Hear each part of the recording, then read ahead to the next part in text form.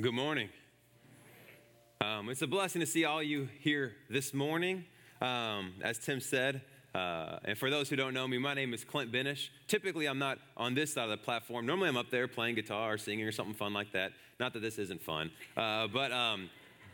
Anyway, just a little bit about me. I'm married. My better half isn't here yet. She'll be at 10:45. Her name is Tina, and we've been married for about 5 years now. Just over 5 years. We have two lovely children. We have a little boy who's 3. His name is Barrett. And we have a little girl, Delaney, who at the end of the month is going to be 5 months old. And I say that out loud, and I realize that she's going to be 5 months old, and I cannot believe where those 5 months have gone to. A little bit more about me. As I'm on staff here at Troy UMC, one of my jobs here is I'm typically over at the St. Jacob Church on the Sundays I'm not here. I'm in charge of the ministries there, and that includes the St. Jacob Dinner Church that we have, and we're actually doing that for the next 7 Sunday nights. If you haven't been there, it's at the St. Jacob Activity Center, and we start at 6 o'clock, and we have a meal, and we sing some worship songs, and then we watch actually this message. Hi, Dinner Church. I'll see you in a little while. And tonight we're having breakfast for dinner. That's what we're having. It's always good. It's always a good time. I grew up having breakfast for dinner a lot, especially after hockey practice. It was what I craved. Anyway, but a little bit also more about me is I'm currently in seminary, and I go to Asbury Theological Seminary. I've been going there for about just a little over a month and a half now. It's been an exciting adventure, definitely stretched me. I've never read more in my entire life than I have in the last month combined. And it's been an exciting time, though. I've really enjoyed it. I've grown a lot from it. But getting to the point today, growing up, and realistically even today, maybe a little bit less in this last month and a half, because considering how much I've been reading, I've always been a fan of reading comic books. Specifically, The Amazing Spider-Man. I've always loved his stories of Peter Parker and Spider-Man. It's just great. When I was younger, I would go to the store with my mom. We'd go to Schnucks, and I remember we'd walk in, and she'd go to the right with a cart to go to the produce aisle, and I'd go to the left, and I'd find an aisle to cut through to go to the magazine section. Because in the magazine section, there they had this one little row, not really neat or orderly, of comics. Nothing in any specific order, nothing really new or old. It was just a hodgepodge mix of whatnot. And I'd get them and I'd read them. It basically saved me my allowance by reading them there and not taking them home. But because it was kind of, it's true, but because it was kind of like a random mix of comics, the stories never really followed through with each other. Like I might pick up a second part of a 2-part issue. And I would pick it up, and the nice thing is when I'd open up that cover right there on the first page, there was a quick recap of what's been going on in the story. I loved it. And they did this because of Marvel's own Stan Lee. He said this. He said that every comic book is someone's first. Now today, it might be your first day here with us. And if it's your first day here, if you're with us this morning, I want to thank you for coming and spending your morning with us. I'm so glad that you're here. I'm so glad that you'll be a part of worship this morning with us. But maybe you've missed these last few weeks and the video that you saw, you don't really know what happened there.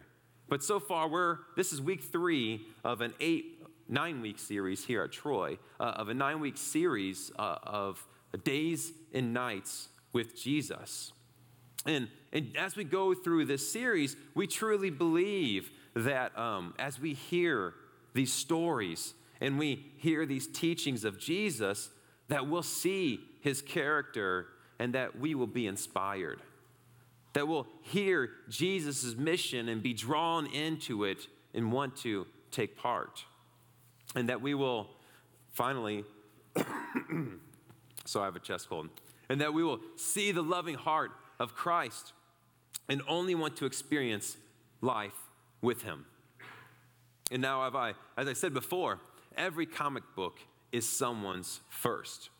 This has always stuck with me, especially when it comes to time for me getting youth lessons or Bible studies or getting my sermon prep for Sunday morning. It's stuck with me. I like to give a little background this way that everyone here is on the same page. Now, our scripture today, it comes from the Gospel of John. And when I hear that term, the gospel, I sometimes think that that's kind of like a churchy term. I don't want to take for granted that maybe not everyone here knows what that word, the gospel, means. And in the simplest form, a gospel is a spiritual biography of Jesus. Now, the author of this specific spiritual biography is John, who's the brother of James. And these two guys were part of the original 12 disciples, the guys that followed Jesus as he lived ministry on earth. Now, since the writer of John was one of the original 12 followers of Jesus, we get a unique look at what it was like to be a person that followed Jesus. We get to see that there are times where it's actually hard to follow Jesus. It's not always the easiest to follow him. And one person actually found it impossible to follow Jesus, but later on, he found it to be one of the best lives possible that you can live. Now, with a quick show of hands, how many people here have been to or go to trivia nights? Okay, we got some hands out there. All right. I've been to quite a few different fundraisers, especially youth fundraisers at church. I've been to many different ones, and one of the questions that I always come across at church trivia nights is a question that says, who is Jesus talking to around the conversation in John 3:16? You know, this passage is probably one of the most famous scripture passages in the entire Bible. And it says, for God so loved the world that he gave his only son, that whoever believed in him shall not perish, but have eternal life. Today, if you don't know who that is, we're going to learn who Jesus was talking to when he said that. You see, the man in question here, he seeks out Jesus at nighttime, and he wants to have a conversation with Jesus. During the conversation, Jesus asked something that seemed impossible to him because it went against everything that he knew. And I think that if we really analyze ourselves, it will challenge us too. But before we get to the scriptures, let us pray. Our loving and gracious Father, we just thank you. We thank you so much for the opportunity to come together corporately and hear your word, read the Bible, and hear a message from you. God, I just pray that my own faults and imperfections don't stand in the way of your message getting to each and every one of the people here and speaking truth into their lives. And I pray that the Holy Spirit would move in this place to speak something new and fresh in our lives. Be with us as we go through this. In your name we pray. Amen. Now, our scripture today comes from John chapter 3, and it's verses 1 through 16. And I'm going to be reading from the New Living Translation. But I highly recommend you that if you have your Bibles, just go ahead and open to John chapter 3. And just leave it open and just stay in there, because as I go through the message, we're going to be just working through this. It's going to be kind of like a little Bible study that we're going to be doing here this morning. I'm going to continually calling back and forth from the passage. So John chapter 3, starting at verse 1, we're just going to start off verse 1 and 2. It says this: after dark one evening, a Jewish religious leader named Nicodemus, a Pharisee, came to speak with Jesus. Teacher, he said, we all know that God has sent you to teach us. Your miraculous signs are proof enough that God is with you. Well, there you have it. It didn't take too long in our scripture this morning to find out who it was that Jesus was talking to. It's Nicodemus. And that's the trivia answer you have for the future trivia nights that you might go to. It's an easy answer for you now. So, but in our scripture here, we have this interesting conversation that's going to take place between Jesus and Nicodemus. Now, this man, Nicodemus, there's 5 places in the entire Bible, in this whole book, that Nicodemus is mentioned. 3 of which are going to be in our scriptures this morning, and the other 2 are in the remaining Gospel of John. So who is this man? Who is this man Nicodemus, and what makes him important? Well, right off the bat, we learn that he's a Pharisee. Well, Clint, what's a Pharisee? I'm glad you asked. You see, a Pharisee, they were a strict group of people who were focused on keeping every detail of the Old Testament law. And not only that, they also observed hundreds of man-made traditions and considered them every bit as mandatory as the laws given by God to Moses. Now, on top of being a Pharisee, Nicodemus was a member of the Sanhedrin. And the Sanhedrin were the highest legal authority among all of the Jews at the time of Jesus. Now, when we read this information, it blows by so fast in our reading that it seems like it could be not really important. It just seems that it just kind of throwaway information. But as we work through our scripture this morning, it becomes very important who this man is and was as a religious leader. So our scene, it starts with Nicodemus going to speak with Jesus at night. And for whatever reason, John, the writer, thought it was important to include this information, to include this tiny little detail in our reading.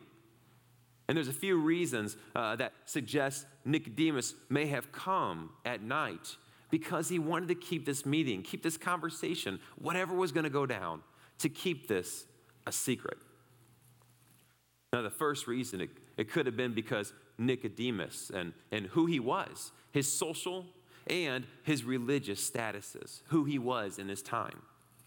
And because of those two things, he actually might have been embarrassed to have been seen with Jesus because it would have made him look bad in the eyes of the other Sanhedrin. You see, if we look at the very first thing that Nicodemus says, he starts off by calling Jesus teacher, or depending on your translation, rabbi. This is a standard, kind and courteous greeting. It's something that they would say to one another. But as a member of the Sanhedrin, this would not have gone over all that well. You see, Jesus, he never received any formal training that Nicodemus had to become a rabbi. Now, the second thing that comes to mind with Nicodemus coming to Jesus at night is that this darkness could be symbolic. If we look at the beginning of John, we see that Jesus was called the light, the true light, who gives light to everyone. He's called the light that shines through the darkness, and the darkness can never extinguish it. You see, Nicodemus, he came to Jesus, the light of the world, in his own spiritual darkness. You know, if we're truly honest with ourselves, we've all probably had those moments of spiritual darkness. Those moments where we're in our walk with Jesus and for some reason we feel alone. Those moments where we pick up our Bibles and we're reading these words on the page and for some reason it's just empty words and letters on these pages that aren't meaning anything. Or maybe it's those times where we're praying and the prayer that we just prayed, as soon as they leave our lips, it almost seems like no one hears them. I felt that quite a bit in my life. And you know, things like that, it could be also true for Nicodemus as well. He could have been stuck in the routine of his religious practices and still in the darkness of his faith that was based upon all these works and rules and regulations. When I think about things that happen at night in the dark, my father's voice always pops into my head. You see, growing up, my father would always tell me nothing good happens after midnight. Anybody else heard that before? Yeah. You see, if we think about it, there's a lot of truth to that. There's a lot of wisdom in that. When I think about that, there's a specific time. When I was in 7th and 8th grade, me and my friends, my circle of friends that I hung out with, we would almost every single weekend go and spend the night at another friend's house. We'd pick a different house to stay at every weekend. It was always Friday or Saturday night. I could never stay the night. Saturday night going to Sunday because I'd be at church in the morning, but that's good. But anyway, so we would stay the night at each other's houses, and we'd stay up all night. We'd be up late playing video games and watching movies, and we'd be eating more junk food and Mountain Dew than was physically healthy for a middle school kid. I'm amazed it turned out so well. Well, one evening, and probably more realistically, if I think about it, one early morning, we had this bright idea to go out and TP and fork one of my friend's yards. Now, for those who don't know what forking is, you get these plastic forks from the store, and you go and just stab forks all over their yard and leave them there. You know, you wouldn't take them up, you leave them there for them. They would have fun in the morning doing that.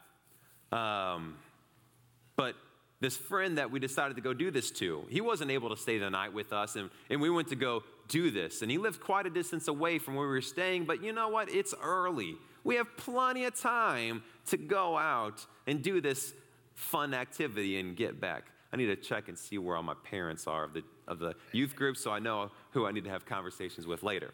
But we'd go out and do this, and it was okay. It was still early.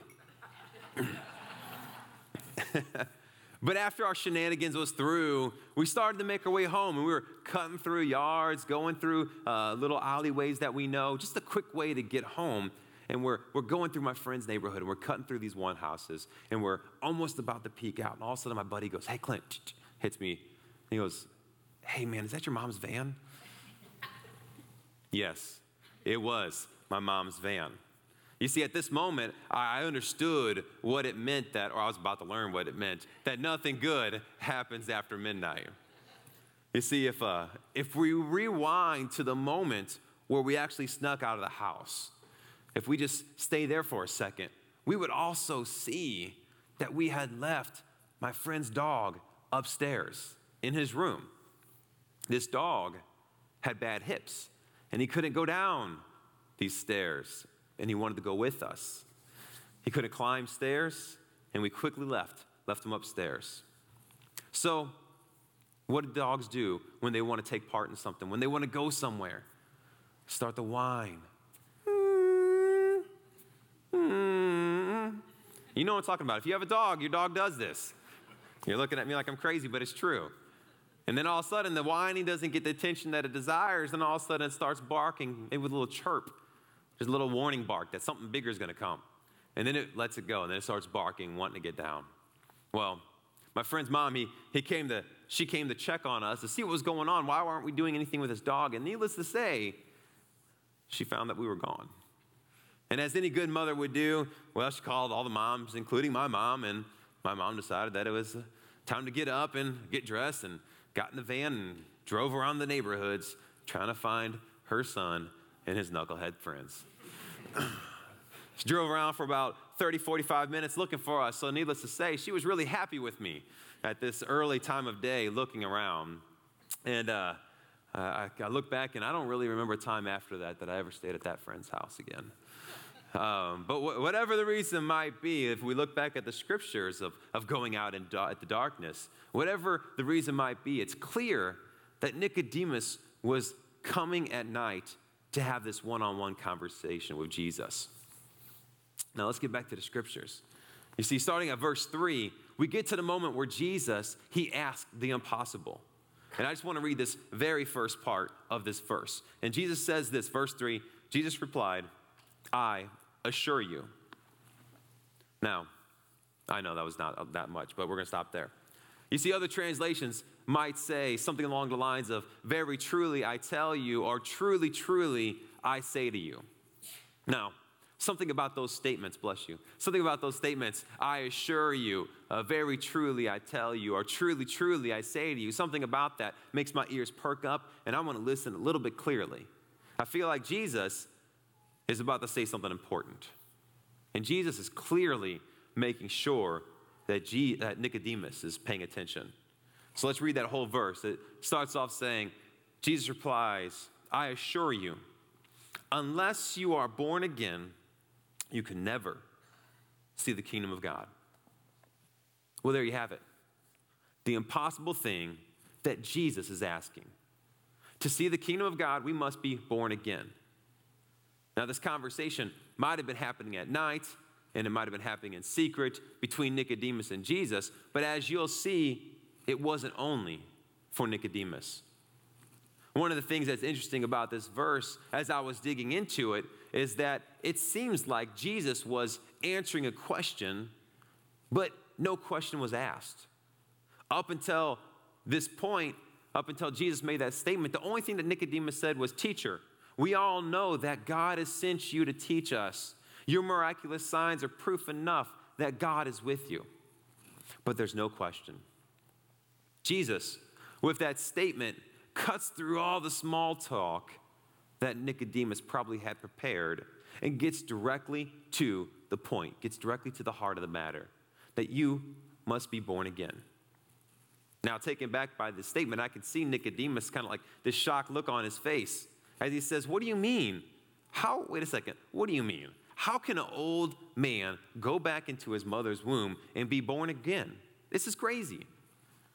You see, the Greek word that's used here for born again, depending on how it's translated, could be one of three things. The first one is how Nicodemus took it. He took it as being born from below, being born an earthly birth. The other meaning is that you're born a second time, or the way that Jesus meant it, to be born from above. You see, this being born in Judaism, this being born into the right family was very important, and it was extremely important to their culture. They were very proud of their ancestors and their family heritage. But being born again would only change that. It would change everything for them. You see, Jesus is saying that being born again, born from above, it puts you into this new family, God's family. And it's more important than any family tree that you've ever been a part of. But that would radically change their culture. You see, as we know, Nicodemus was a Pharisee. He was a rule follower. Everything that he had done, he's always followed these rules since he was a little kid. And all these rules he followed, he thought would guarantee him a right standing with God. But it seems surprising that when he asked that question, he doesn't ask why. You see, he's been following all these rules. So logically, him saying, "Why do I have to be born again?" is the logical question to ask. But instead, he asks, "How?" You see, Jesus responds to this question with yet another attention getter, another truly, truly, I tell you statement. He says this, verse 5. Jesus replied, "The truth is, no one can enter the kingdom of God without being born of water and the Spirit. Humans can reproduce only human life, but the Holy Spirit gives new life from heaven. So don't be surprised at my statement that you must be born again.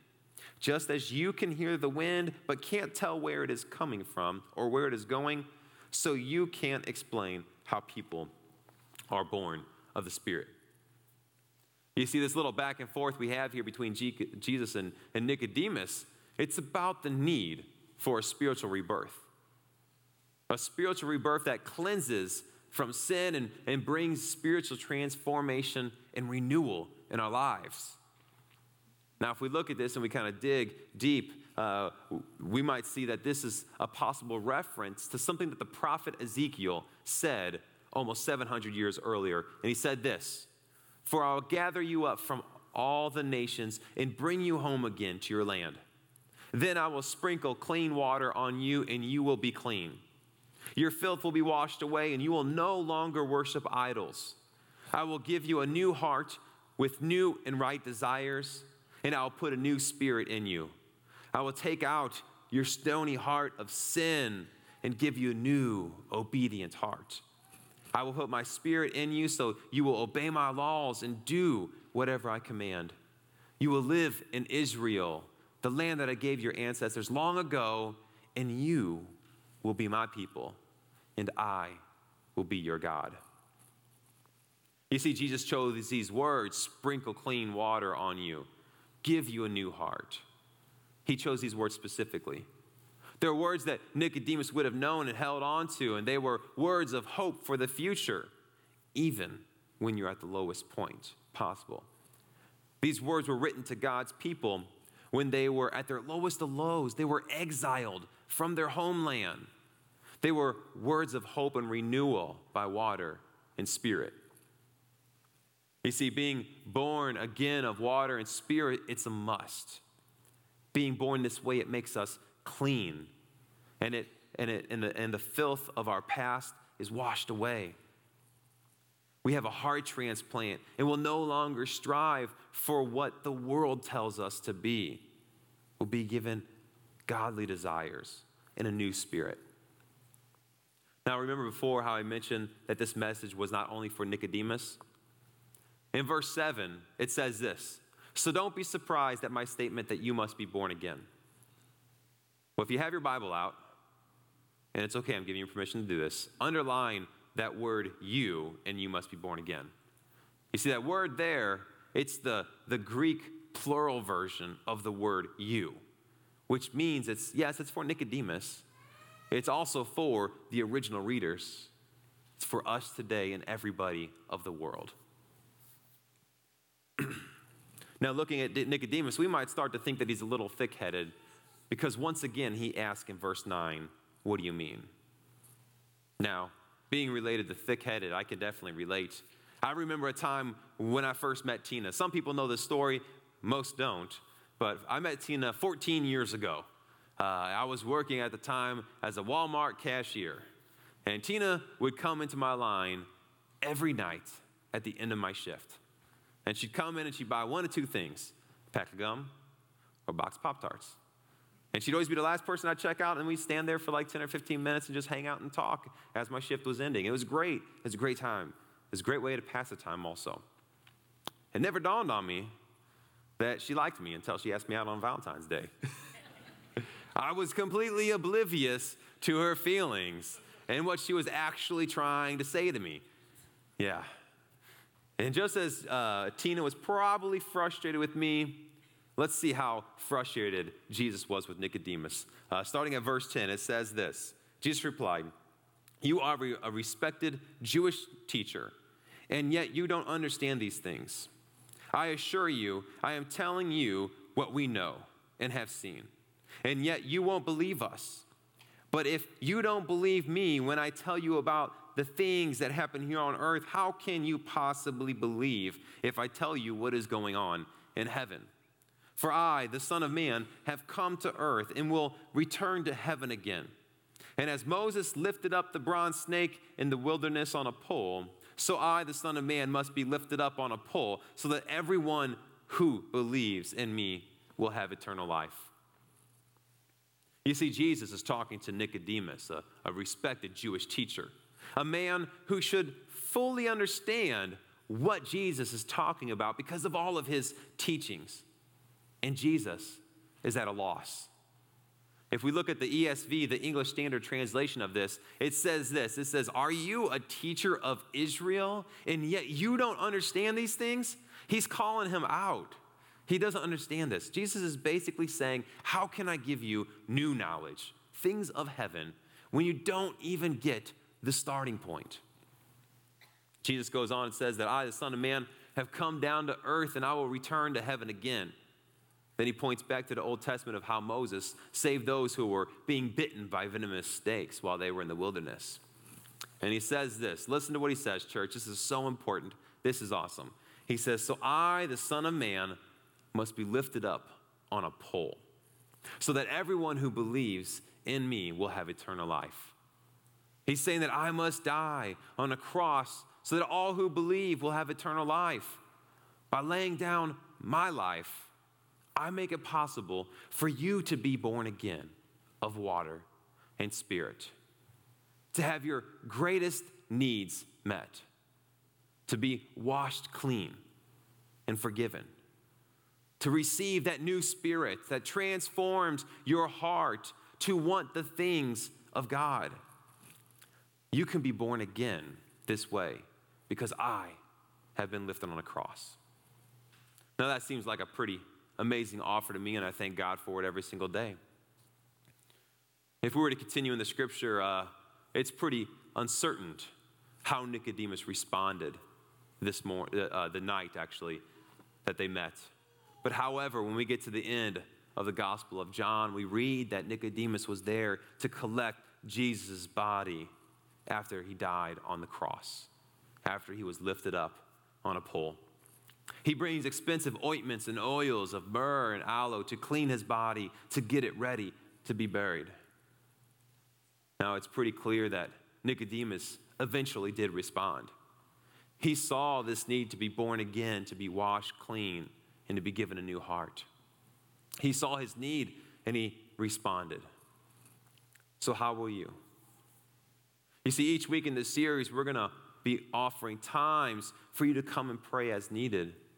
And we have some of our prayer team who is going to be here to pray for and with you. I want to ask the praise team to come on back up. But as they're coming up to play, I just want to, and they're going to give us time to pray, I want to ask a few questions.